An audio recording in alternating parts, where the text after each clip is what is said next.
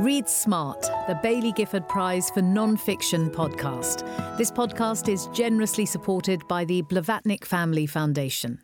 Hello, and thank you for joining us for this episode of Read Smart, the official podcast of the Baillie Gifford Prize for Non-Fiction. My name is Toby Mundy, and I'm the director of the prize.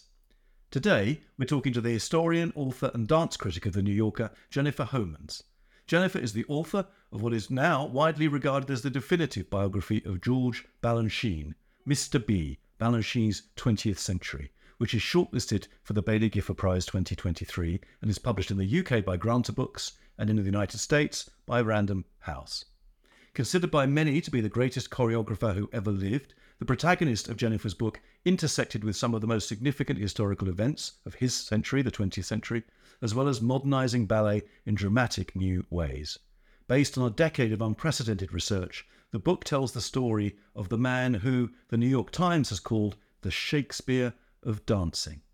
Welcome to the podcast, Jennifer, and congratulations on being shortlisted for the prize. Thank you for having me. So we'll get into the life of Balanchine a bit shortly, but what was it about his work that made the New York Times call him the Shakespeare of dance? Well, this is a choreographer whose art was really on par with someone like Picasso or Matisse, both of whom he worked with. Stravinsky, also a key player in his life. His dances are both, incredibly wide-ranging, from things that are joyous and beautiful to what is probably the central theme in his work, which is loss and unrequited love. So there's a great array, and there's also a way in which he really recast the human body in its relationship to space and to music. And if, to put it in a sort of as brief a way as I can, he took away the tonal center, or perhaps we could say the 20th century took away the tonal center. And he began really with a sort of body in fragments and then rebuilt it to something that was both fragile and strong and incredibly vulnerable. So I think this was absolutely captivating to audiences, among them myself. Balanchine described himself at one point in your book as a cloud in trousers, which is an amazing description for an amazing way for a person to describe themselves. What did he mean by that? So that's a line from a Mayakovsky poem, the Russian poet. And I think what he meant by it was a poem that was written during the Russian Revolution. And that was a keystone moment in his life. I mean, he was born in 1904 under the last Tsar. And he was 10 when the First World War started, and then 13 when the Russian Revolution started. So a poet who was working at that time, who was also Georgian, was a big force in his life. And the Cloud in Trousers poem is very is violent and a difficult poem. So that's kind of the background. But I think the way it functioned in his life was a way of saying, there's the cloud, which is the artist, and almost the mystic, the thing that's undescribable, the thing that's metaphysical, that can't be pinned down. And then there's the trousers, which is the man, the everyday, the earthly being who eats and drinks and craves all the bodily cravings, sex, hunger, cold, hot, sensuality. So he was always balancing these two extremes, both in his life and in his dances, between this spiritual side, almost a kind of quest for the fourth dimension, as he put it, or he would say to the dancers, "Can you peel an orange with your eyes?" That kind of thing, something that is and then this everydayness, which he wanted to get away from. He was trying to make an art that transcended the everyday. Gosh. So let's go back to his early life. As you say, he was born in 1904, but he wasn't Russian, was he? He was Georgian, is that right?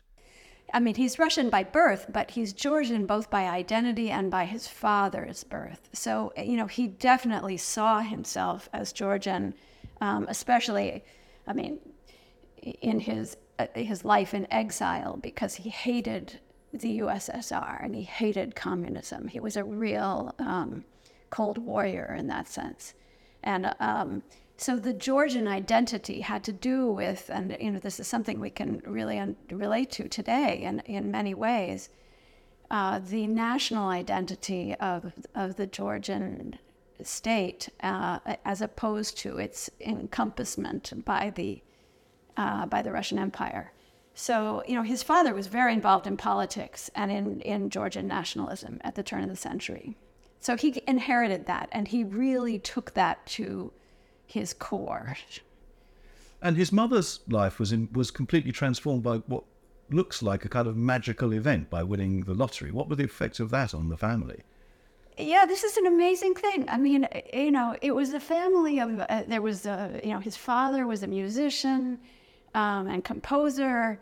His mother we know less about, but certainly not from any kind of wealth or standing in Russian society. And just before Balanchine was born, she wins the lottery, and suddenly they're rich. So in Imperial Russia, this means a lot. It means you can buy stature, you can buy nannies and cooks and a beautiful apartment. So he's born into this kind of almost fantasy wealth, which quickly disappears because his father squanders the money and they end up back where they started. So it's a moment, but a moment of insight into the Imperial Russian system, really, and the Imperial Russian life of someone in the aristocracy, which vanishes. He always remembered, that they had a carriage with a white horse, and one day the horse, bucked and spilled the whole carriage over, which is kind of a little bit like what happened to them. Very Dostoevskian, goodness me. Exactly.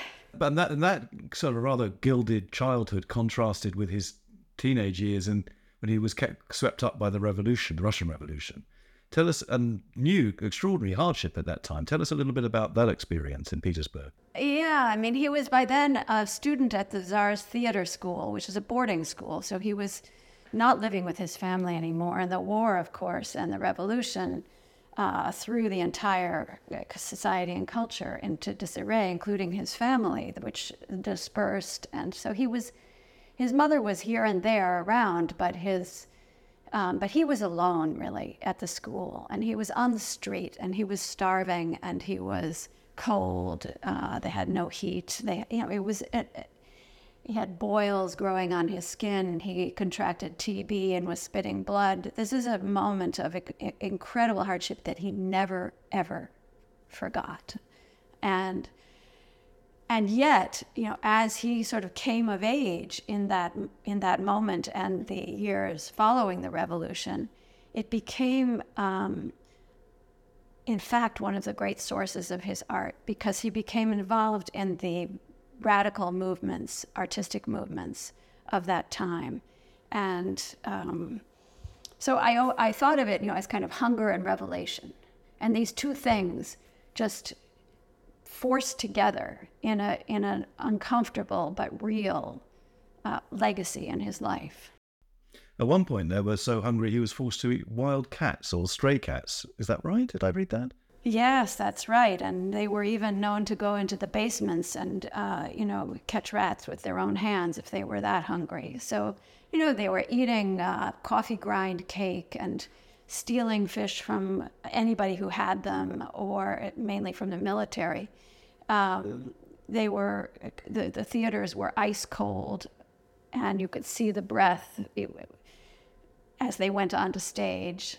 If you dropped a glass of water, it would immediately be an ice skating rink. It's a moment that's hard to imagine, and yet is sort of seared into his soul. He had nightmares about it for the rest of his life. Do you think it changed his relationship? This experience of intense privation and hunger changed his relationship with his body and changed his sense of the human body? Oh, completely. I mean, this is a big theme in the book because, as he put it, I almost died many times. And I mean, in a way, he should have died during the revolution. He didn't have a strong constitution. He did have TB. He ended up eventually, after he went into exile in Europe in the 1920s, he ended up in a Magic Mountain sanatorium in which he barely survived the TB, but somehow he magically did. So this idea that death is possible at any moment was something that he learned very early on. And one of the things that he would say to his dancers constantly as he tried to get them to summon the energy for a moment in a dance, defy death and be so alive that you can't even think of that. He would say, "You might be dead tomorrow. What are you saving it for? Don't give me everything. Give me everything, because when you walk out this door, it might be over." Well, we might come back to the scale of the demands he made upon his dancers later. After the revolution, he went into exile, as you say, and sort of joined the caravan and through the Austro-Hungarian Empire to Weimar, Germany. Is that right?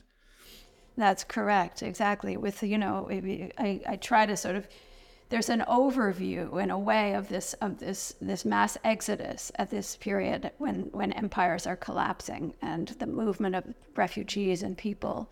And he's part of that. And so are many of the people that he ends up collaborating with. So it's a kind of moment. He goes to Weimar.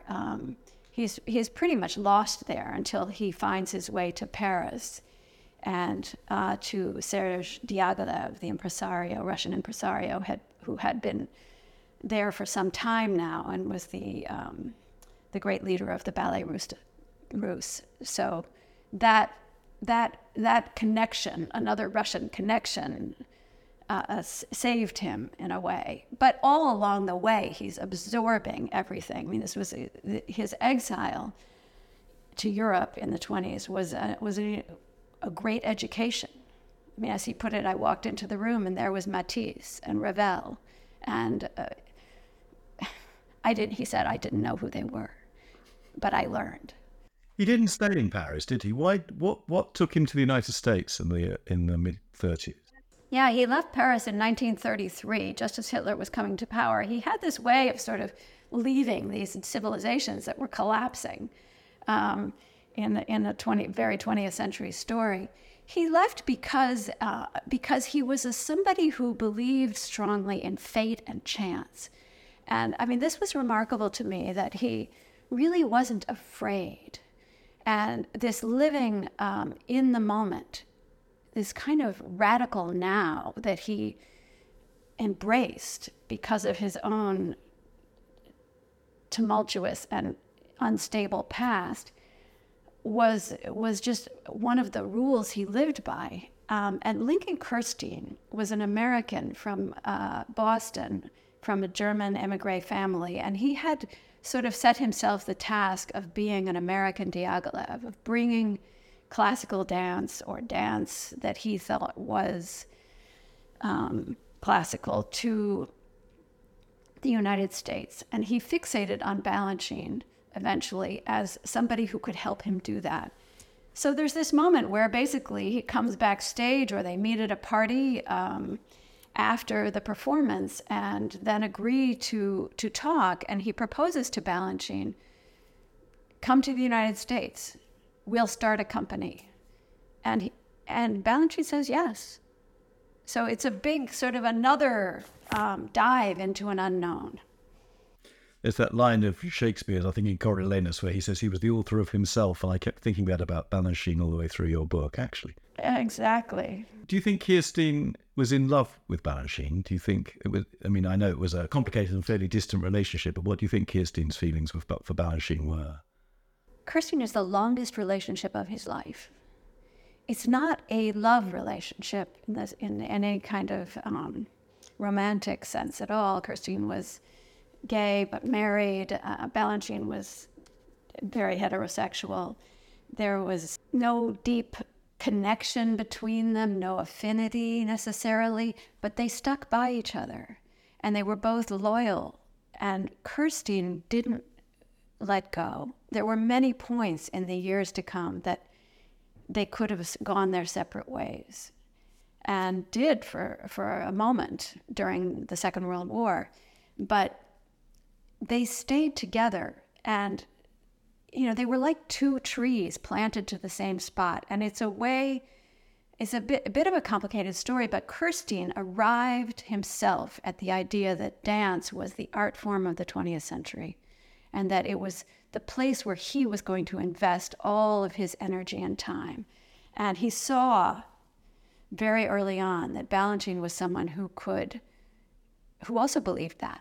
And in those early years in the United States, Balanchine was sort of moving from one coast to the other, wasn't he? Broadway on the East Coast and Hollywood on the West, and encountered some extraordinary people. What did he make of Irving Berlin and Fred Astaire and Richard Rodgers, people like that? I think he admired all of these people. He was doing Broadway because he was interested in it. He wrote songs himself. He composed very sentimental lyrics, love stories, all of them. He admired them. It wasn't what he really wanted to do. These were, as he put it, commercial dances, and he was interested in eternal dances. But I think he learned a lot, especially from his experiences in Hollywood and making film. He was lucky enough to work with Greg Toland, a cameraman who was changing cinema at the time. And his way of seeing the stage had an almost cinematographic quality after that. And the question of how do you guide the audience's eye to various points on a stage in time was something that I think he took a lot from cinema. He was quite a fan of Fred Astaire's, wasn't he? Oh, he thought Fred Astaire was the greatest dancer ever. And why? I think because he was somebody that had this kind of elevated, again, here we are in the world of trying to take dance out of the everyday to elevate it through the physical body. So you're trying to sort of achieve something. And Fred Astaire, is just a delight to watch and is the consummate aristocrat, American aristocrat, and somebody who can move through dance with ease and joy. I mean, he loved Fred Astaire. He never worked with him, but he did love him. And then in 1948, this huge event in American dance and world dance history takes place, really, doesn't it? That he becomes the principal founds the New York City Ballet. How did that come to pass? Yeah, this was a project, when Lincoln Kirstein brought Balanchine to the United States in 1933, they first tried to set up a company in Hartford, Connecticut. And that failed very quickly because Balanchine was kind of, what is this Hartford, Connecticut thing? Let's go to New York. And they founded a school very easily, in a way. I mean, it happened right away in 1934. But the company was they tried many times and failed and failed and failed and failed. So in 1948, they finally found somebody who believed in Balanchine as much as Kirstein did at the New York City Center, who proposed to them, would you make the small company that they were at the time called Ballet Society into the New York City Ballet? And, Lincoln Kirstein said, if you do that for me, I'll give you the greatest dance company America has ever seen. And so they began. And it's not that all of a sudden the New York City Ballet was established and a sure thing. For years, right into the 70s, it could have fallen apart so many times. There were always budgetary issues. There were always problems. It was a struggle from the start and to the finish, really. Balanchine himself is not a kind of conventional figure for a biography or a big biography as a personality, is he? It seems to me that he's not anyway. Tell us a little bit about his character, about his personality. I know that you actually did classes with him, and I want to ask you about that shortly, but what sort of person was he to meet? Yeah, he's a very elusive person. He was married 5 times. But I'm not sure anyone knew him in a kind of intimate way except through his art. He was somebody who really lived for that. I was in this experience of living with him for 10 years while I was writing the book. I mean, I talked to no one more than I talked to Balanchine in my mind. I lived with him really for most of my days. So, and I was very, very focused on trying to get into the inner life and into his imagination. The book charts a path really from the same path he charts in his life, from the real life into the what he called realer than real world of the stage. This other world that he built around himself by building the New York City Ballet. Because the thing about dance is that you can't have dance without dancers. And you can't have dance without a stage, set designers, lighting, it's a whole apparatus. And so the founding of the New York City Ballet was also the making of an institution that would support his art. And he did that too. So his personality was in a way subsumed by all of this. He was modest. He was he knew his talent, but he was quiet, soft-spoken. He was not a tyrant, even though he was, you could say, an autocrat in the sense that everything came back to him eventually, and he ran the place as he felt it should be run. He also gave people a lot of latitude. If he trusted them, he let them go. And that goes with the dancers too. So he's a kind of very internal, very private. As a subject for biography, as you were saying, difficult in many ways because he purposefully destroyed a lot of his own papers. He didn't believe in the past. He believed in the present. And so he was not, as Lincoln Kirstein said when he first met him, he doesn't have a single clipping of reviews or anything like that. He's got nothing. So his papers are full of things like credit card statements and the correspondence that his assistants kept. And we do have some very important love letters that show a deeply romantic side, deeply romantic, kind of tragic romantic, Romeo and Juliet side. You quote him as saying in your book that ballet is woman, which is a very arresting and immediate quote.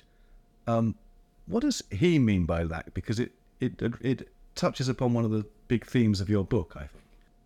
Yeah, no, exactly. And ballet as woman it means many things. It means that women have bodies that are more flexible and have more potential as a tool of art, in his view.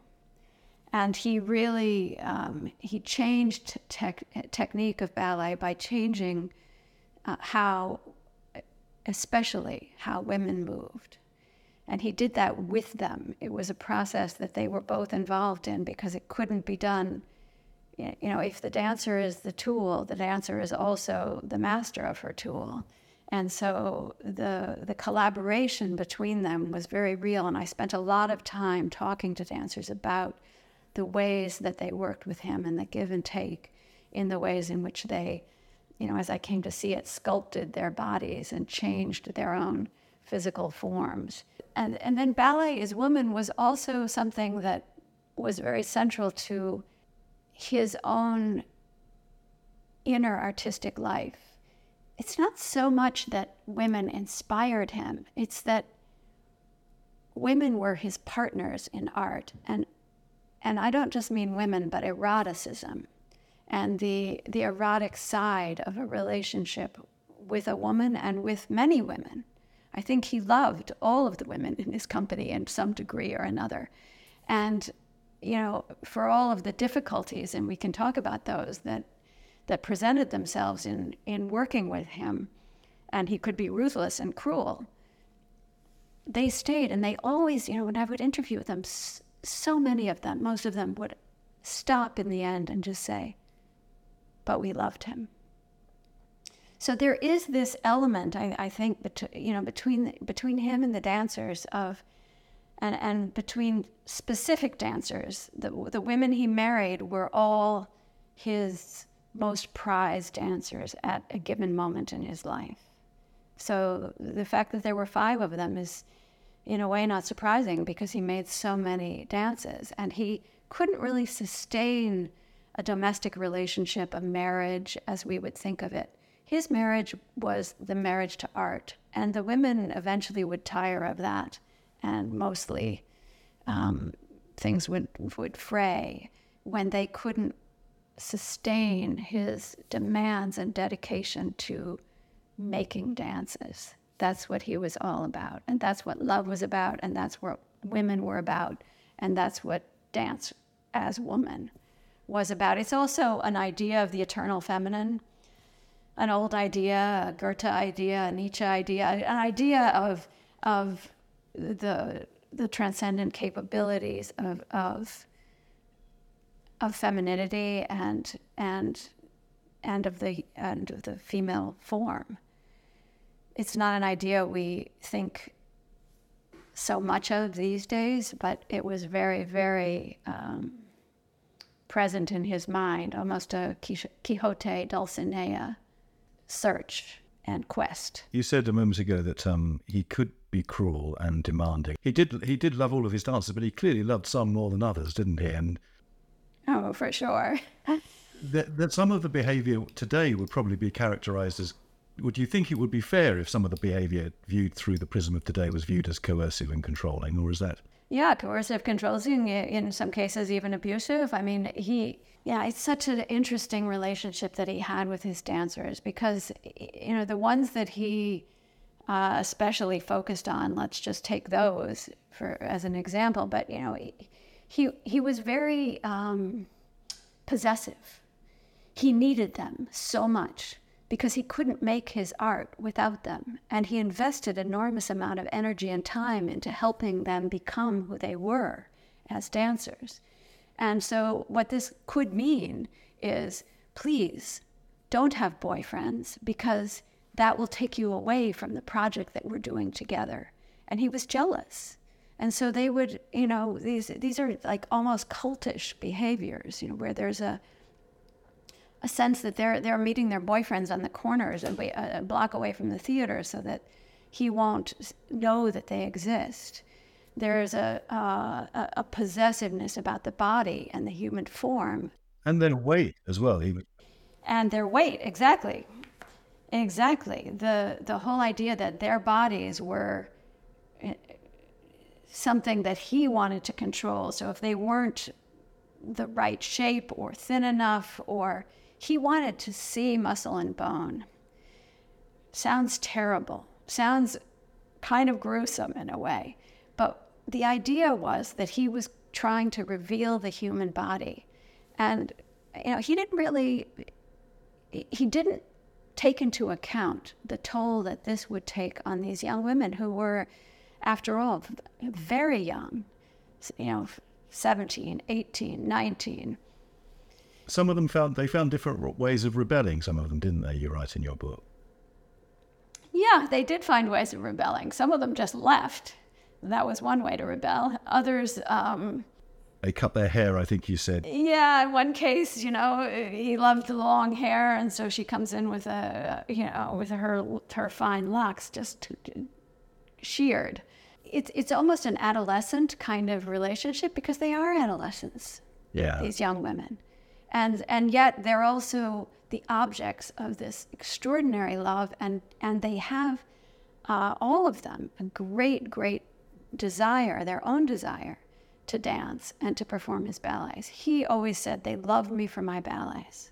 And he meant that a little bit sadly. They didn't love me as a man. And that was true, that they loved him for his dances.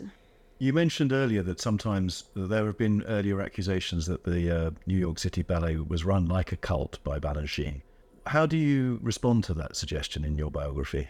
I mean, I think there's some truth to that. And the weight thing, just to take one example, that is because it's so visceral and we can feel it so acutely today. The weight issue, there was a sign up on the theater wall at one point that said, to get your pay, you must weigh. And it's in Balanchine's hand. This is one of the things I found in the archives. Was this so extraordinary in the world of dance, where contracts often specified that your body had to be in a fit shape to do dance, whatever that meant to a director at the time? Not so, but he could be tyrannical about it. So it was hard. The cultishness was even a bigger issue, though. It had to do with the sense of walls being built around this artistic enterprise, so that, almost if you think about it like the theater walls, he built a theater, the New York State Theater at Lincoln Center. He built a company of dancers. He built a team of designers and musicians, and all of these people were engaged in his vision. And there was a feeling of a closed circle. One dancer put her arms in front of her and locked her hands. Either you're in or you're out. And the idea of these, there are secrets within this circle, including things like the weight and some ugly things, also some beautiful things. A very complicated, mixed world. This world was, I think it was cultish in the sense that it was closed and it had rituals and requirements that you had to live up to if you were going to be part of it. You are yourself a former professional dancer. You took classes with Balanchine, I think, didn't you? You danced in several of his ballets. How does your sense of Balanchine now contrast with your experience of him as a younger dancer? How does your younger self compare to your biographical self in your view of Balanchine? I mean, my view of him changed enormously. My view of him as a young teenage dancer at his training at his school, and then later performing his dances with the Pacific Northwest Ballet. And as you say, I was lucky enough to take a class with him and to study with some of his greatest dancers. There was a way in which he was a sort of almost godlike figure in that world when I came into it. And we saw him as someone who, there was a mythology around him that had to do with, we don't look back, we don't ask questions, we just submit and do what the dances tell us to do. As I came to know him over the last 10 years in writing about him, just all of the sort of fullness of the man came out, the difficult sides, but I suppose, above all the sadness of his life, there's a great sadness in this life. Somebody who was able to achieve an extraordinary artistic form, a sort of relentless quest for beauty and for newness in art. He was really an avant-garde artist, and many of his dances that have been forgotten are strange and interesting. He wasn't, as Lincoln Kirstein put it, a ballet choreographer. He was always looking for the progressive edge and how to move the art form on into the future. So he achieved all of that. But he was very alone. In spite of being surrounded by all of these people, he was very alone. And he was alone with his own artistic process and alone with his life, and he died alone. And he had a lot of physical difficulties and tragedies in his life. His family was back in Russia.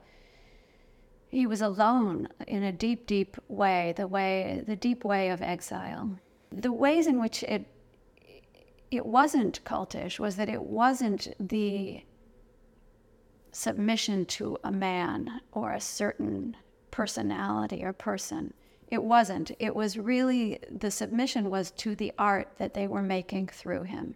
So I think that's why a lot of people tolerated it and stayed, because there was a sense of service. And this was very important to the dancers I spoke with and to Balanchine himself, the sense of service to an art form, and in Balanchine's case to God, because he was a very religious man. So, even though there's this cultish behavior, it's not, it's not Jim Jones. It's not like a person who's sort of an ego. It's the opposite of that. It's a sort of loss of ego and a selfless pursuit of art that takes, at times, a very, very high toll. Towards the end of your book, you say that Balanchine's best ballets were fantastic entertainments that lifted audiences into the great good humour of being alive, which I thought was a wonderful line. What did you mean by that? And that will be a very fitting way to conclude the conversation. Well, I was remembering partly my own experience and the experience of being in the theater, which was in the years when he was alive, and I was there in the 1970s. And you would leave the theater after a great performance just feeling like everything was okay for a moment. Terrible things might be happening in the world, but for a moment you felt life matters, art matters. There's a way in which we were all, and it's a feeling which depends on a community being gathered, and that's, I think, what the theater was, as he put it himself. He wanted to make a cathedral of dance. It's almost a church and of art, and so you would leave the theater just feeling great, and the other people around you felt great.